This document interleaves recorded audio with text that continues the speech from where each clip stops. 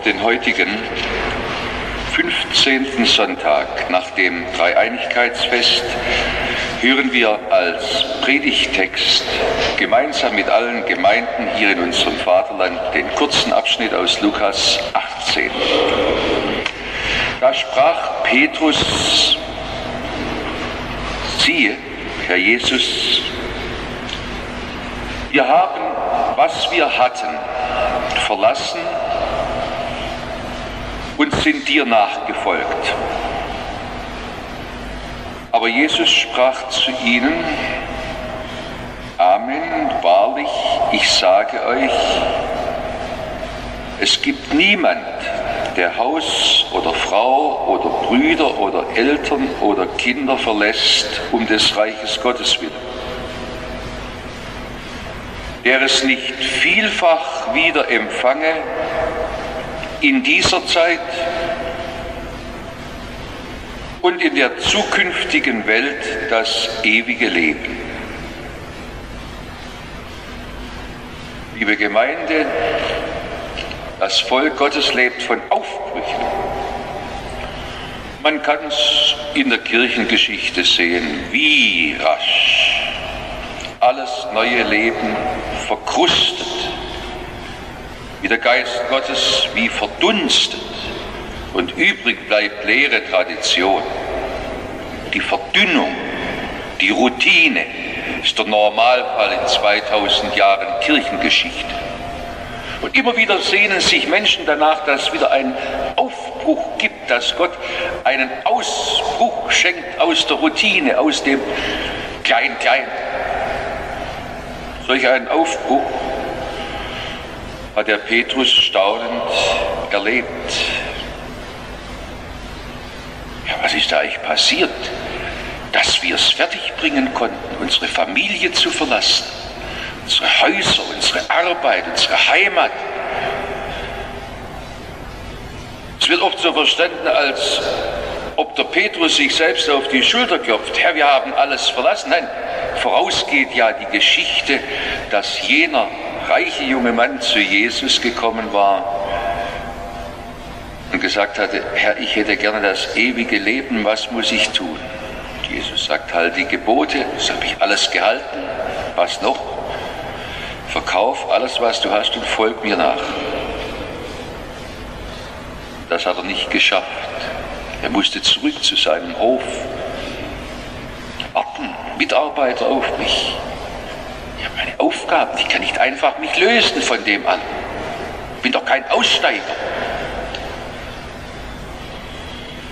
Und da haben die Jünger dann nachher gesagt: wie ist denn möglich, kann überhaupt ein Mensch selig werden, wenn selbst dieser nette junge Mann, der das ewige Leben haben will, der sich gesehnt hat, es nicht schafft?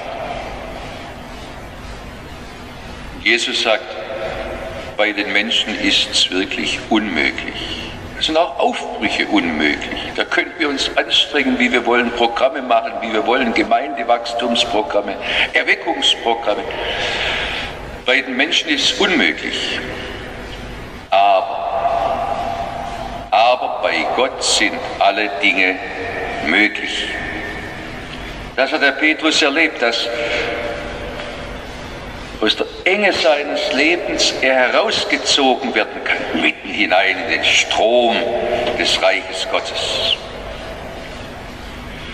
Da hatte ja nicht die Klugheit gefragt, ob dieser Entschluss weise ist. Da war nicht taktisches Abwägen, ob dieser Entschluss etwas bringt. Ja, wir mussten einfach.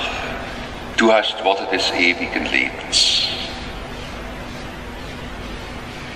Dietrich Bonhoeffer, der Lehrer unserer Kirche, am Ende des Krieges noch hingerichtet, hat es 1938, 39 staunend in Finkenwalde erlebt mit jungen Vikaren der bekennenden Kirche. Was das für ein Leben ist, wenn junge Menschen bereit sind, alle Sicherungen hinter sich zu lassen. Keine finanzielle Absicherung, keine Sicherung, ob sie je angestellt werden können. Da war nicht mehr billige Gnade, da war echte Nachfolge, die ihren Preis hatte. Aber auch Gemeinschaft, da war Leben, da war Aufbruch. und nicht auspendeln lassen, eintreten und anhängen an eine Tradition. Das ist bei Jesus möglich. Und wir sehnen uns danach, ganz persönlich, aber auch für unsere Kirche, dass Gott noch einmal einen solchen Aufbruch schenkt. Aber nun ist wichtig, dass wir darauf achten, was Jesus sagt. Auf diesen staunenden Ausruf des Petrus hin, ja, wir haben alles, was wir hatten, verlassen und sind dir nachgefolgt. Und Jesus sprach zu ihnen wahrlich, eines der großen Worte mit diesem Amen, ganz gewiss sage ich euch, niemand verlässt Häuser oder Brüder oder Schwestern, Mütter, Eltern, um des Reiches Gottes willen, der es nicht vielfach wieder empfängt in dieser Zeit und in der zukünftigen Welt das ewige Leben.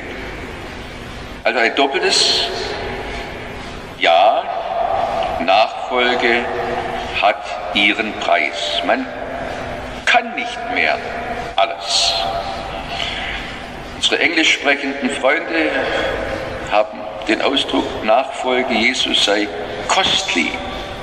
Es kostet was, hat ihren Preis. Das hat Augustin erfahren, der ein anerkannter Gesellschaftslöwe war. Ich kann nicht mehr. Ich kann auch nicht mehr hoch angesehener Wissenschaftler sein in der Nachfolge. Ich muss das abstreifen. Ich kann nicht mehr alles. Das hat Franz von Assisi erlebt, als er den Reichtum seines Elternhauses hinter sich lassen muss. Das hat Martin Luther erlebt, als ihn die Kirche, die er doch so liebte als seine Mutter, hinausgeworfen hat. Ich denke, wir haben es auch erlebt bei vielen Menschen, die uns zum Segen wurden. Bei der Einweihung des Kongresszentrums hat mich ein Ulmer Mitbürger angesprochen und gesagt, wie ihm in Jugendtagen der große Seelsorger der Nachkriegszeit Johannes Busch zum Segen geworden sei. Ich bin jetzt schon mehrfach drauf gestoßen, auch bei den Verantwortlichen der Wirtschaft, der Forschung hier in Ulm. Immer wieder taucht dieser Name Johannes Busch auf, der bloß so kurz nach dem Krieg noch wirken konnte, der sich mit blutendem Herzen von seinen 6 mutterlosen Kindern immer wieder losriss zu den einzelnen Evangelisationen, auch zu Seelsorgegesprächen und gesagt hat, die Sache des Königs ist eilend. Das geht vor, noch vor meiner Familie. Und Gott hat ihn gesegnet, wie es wahrscheinlich wenige Menschen gibt, die überhaupt in unserem ganzen Jahrhundert, die so Impulse weitergeben konnte. Ich denke an mein Leben, was Dr. Alfred Zechnal bedeutet hat, für mich und für Hunderte von kommenden Pfarrern in Württemberg. Er war Besitzer eigentlich des zukunftsträchtigsten Druckereibetriebs. Alles, was wir heute im Offset-Druck haben, Kopierverfahren, hatte er entwickelt als Diplom-Ingenieur. Aber er hat diesen zukunftsversprechenden Betrieb hart an den Ruin herangefahren, weil er gesagt hat, viel wichtiger ist, dass ich jungen Menschen begegne. Dass Jesus etwas in diesen Begegnungen mit jungen Menschen durch mich weitergeben kann. Es kann durchaus sein, dass wir all das verlassen müssen, was uns wichtig ist. Sogar Menschen, die durch enge Blutsbande mit uns verbunden sind, dass sie uns plötzlich entfremdet werden, ehemalige Klassenkameraden, um des Reiches Gottes willen. Einer Völker, einer der Pioniere der evangelischen Jugendarbeit, auch der Nachkriegszeit, mit dem ich viel zusammenarbeiten durfte, hat gesagt, es darf doch nicht bloß in dem großen Gedicht heißen, sondern auch bei uns in der Christenheit, was schert mich Weib, was schert mich Kind.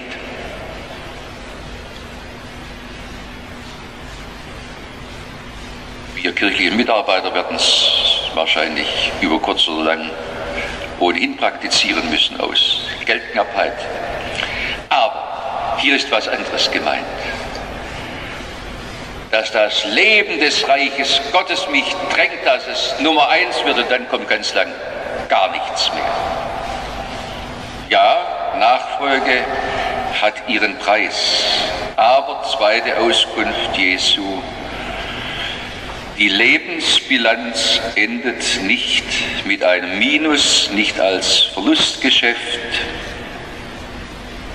Ihr werdet vielfach empfangen Häuser und Brüder und Schwestern und Mütter und Kinder und Äcker mitten unter Verfolgungen in dieser Welt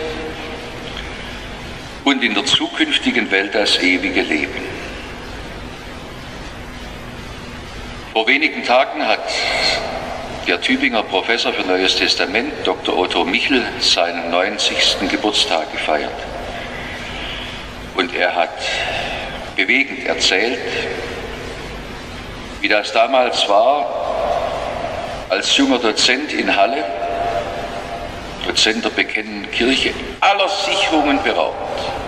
Er mit seiner jungen Familie, mit einem Einkommen, das minimal war. Wie das war dann später im Dritten Reich, in Tübingen. Aber dann hat er gesagt, der etwas eigenartigen Sprechweise, die er hat, Gott lässt sich nicht schenken. Gott lässt sich nicht schenken. Mein Leben ist nicht arm geworden. Ihr werdet vielfach empfangen, schon in dieser Welt und in der zukünftigen Welt, das ewige Leben. Wie hat ein Dietrich Bonhoeffer in seinem Tagebuch davon gekündet, wie reich sein Leben wurde. Er ist ja in der Mitte des Lebens gewesen und nicht zum Heiraten gekommen, über den vielen Einsätzen und Verfolgungen und Einkerkerungen. Aber mein Leben war reich durch Menschen, die Gott an meine Seite gestellt hat. Wir können es in der Gemeinde Jesu immer wieder erleben. Eins meiner Kinder hat der früheren Gemeinde Schorndorf über einer Frau der Gemeinde gesagt, weil, wisst ihr, das ist für mich wie eine Mutter. Ja, in der Gemeinde Jesu ist gedacht, dass wir viele Mütter, Brüder, Schwestern haben. Nicht bloß als Geschwätz, echt. Der Reichtum der Gemeinde Jesu. Es gibt engste Verbundenheit, Lebenserfüllung bei wie viel Freizeiten, Begegnungen, Abenden, Lebenserfüllung. Jesus kann das schenken, die Lebensbilanz endet nicht mit dem Minus. Und in der zukünftigen Welt das ewige Leben. Als Dietrich Bonhoeffer in Flossenbürg aufgerufen wurde zur Hinrichtung, hat er zu seinem Mitgefangenen John Payne gesagt, nun geht's zum Sterben, aber für mich zum ewigen Leben. Das hat er gesagt, so wie er es in einem Gedicht beschrieben hat, heiter und gelassen, erwartungsvoll. Als Johannes Busch im Sterben lag, von einem Karnevalisten, einem Alkoholisierten über den Haufen gefahren, nachdem man dann Johannes Busch ein Bein hatte abnehmen müssen und er im Sterben lag im Krankenhaus in Cochem, da hat eine Krankenschwester eine Schallplatte aufgelegt mit einer Bach-Kantate, bei der es am Schluss heißt, so kommet vor sein Angesicht mit jauchzenvollem Springen. Da hat er zu der Schwester gesagt, das kann man dann auch noch, auch wenn man bloß ein Bein hat. Neues Leben, ewiges Leben, mit jauchzenvollem Springen. Schon groß, wenn wir hier in dieser Welt erleben, dass uns Gott Schwestern und Brüder und Väter und Mütter an die Seite gibt. Aber das wird doch noch einmal etwas ganz anderes sein. Wenn der ewige Gott selbst uns grüßt und uns in die Arme nimmt. Meine Tochter, mein Sohn. Schon groß, wenn wir hier in dieser Welt erleben, wie Gott durchhelfen, trösten kann, neue Kraft geben kann. Aber das wird doch noch einmal etwas ganz anderes sein. Wenn unser Leib bis zur letzten Faser, unser Geist bis zu den letzten Schwingungen geprägt wird nach dem Vorbild Jesu, voll Gottes Gegenwart, voll Heiligkeit, voll Vollkommenheit. Das Leben soll nicht mit einer Minusbilanz enden. Und das ist keine Schwärmerei, was hier Jesus sagt. Gleich im nächsten Vers weist Jesus auf seinen eigenen Weg hin. Er ist uns vorangegangen auf diesem Weg. Er hat das Vaterhaus ohnegleichen verlassen, um uns zu Schwestern und Brüdern zu machen. Und als er in sein Leiden hineinging, das Ganze verachtet werden, hat er gesagt, ihr lasst mich allein, aber der Vater ist bei mir. Der wird mich aus dem Tod herausholen und zu Ehren bringen. Alle Macht anvertrauen im Himmel und auf Erden. Vater, in deine Hände befehle ich meinen Geist. Wir sind doch als Christen nicht berufen, christlich zu leben, sondern in der Gemeinschaft mit diesem Jesus Christus, der verlassen hat, das, was ihm lieb und Wert und Heimat war, um erst recht all das zu erben, was der Vater hatte. Gemeinschaft in die Berufung, Gemeinschaft der Berufung hin zu Jesus.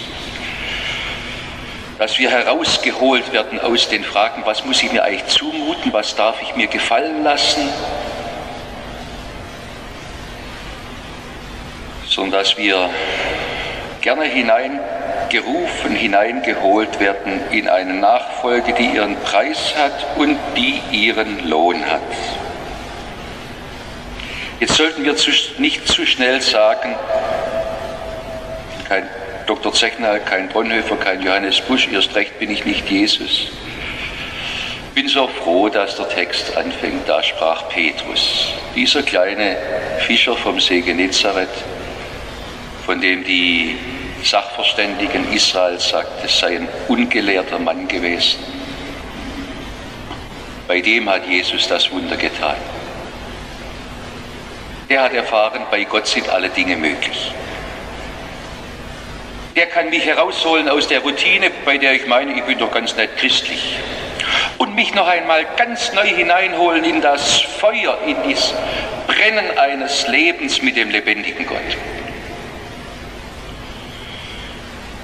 Auch bei uns ist das möglich. Der Meister ist da. Er ruft sie, er ruft mich. Der Befreier ist da. Amen.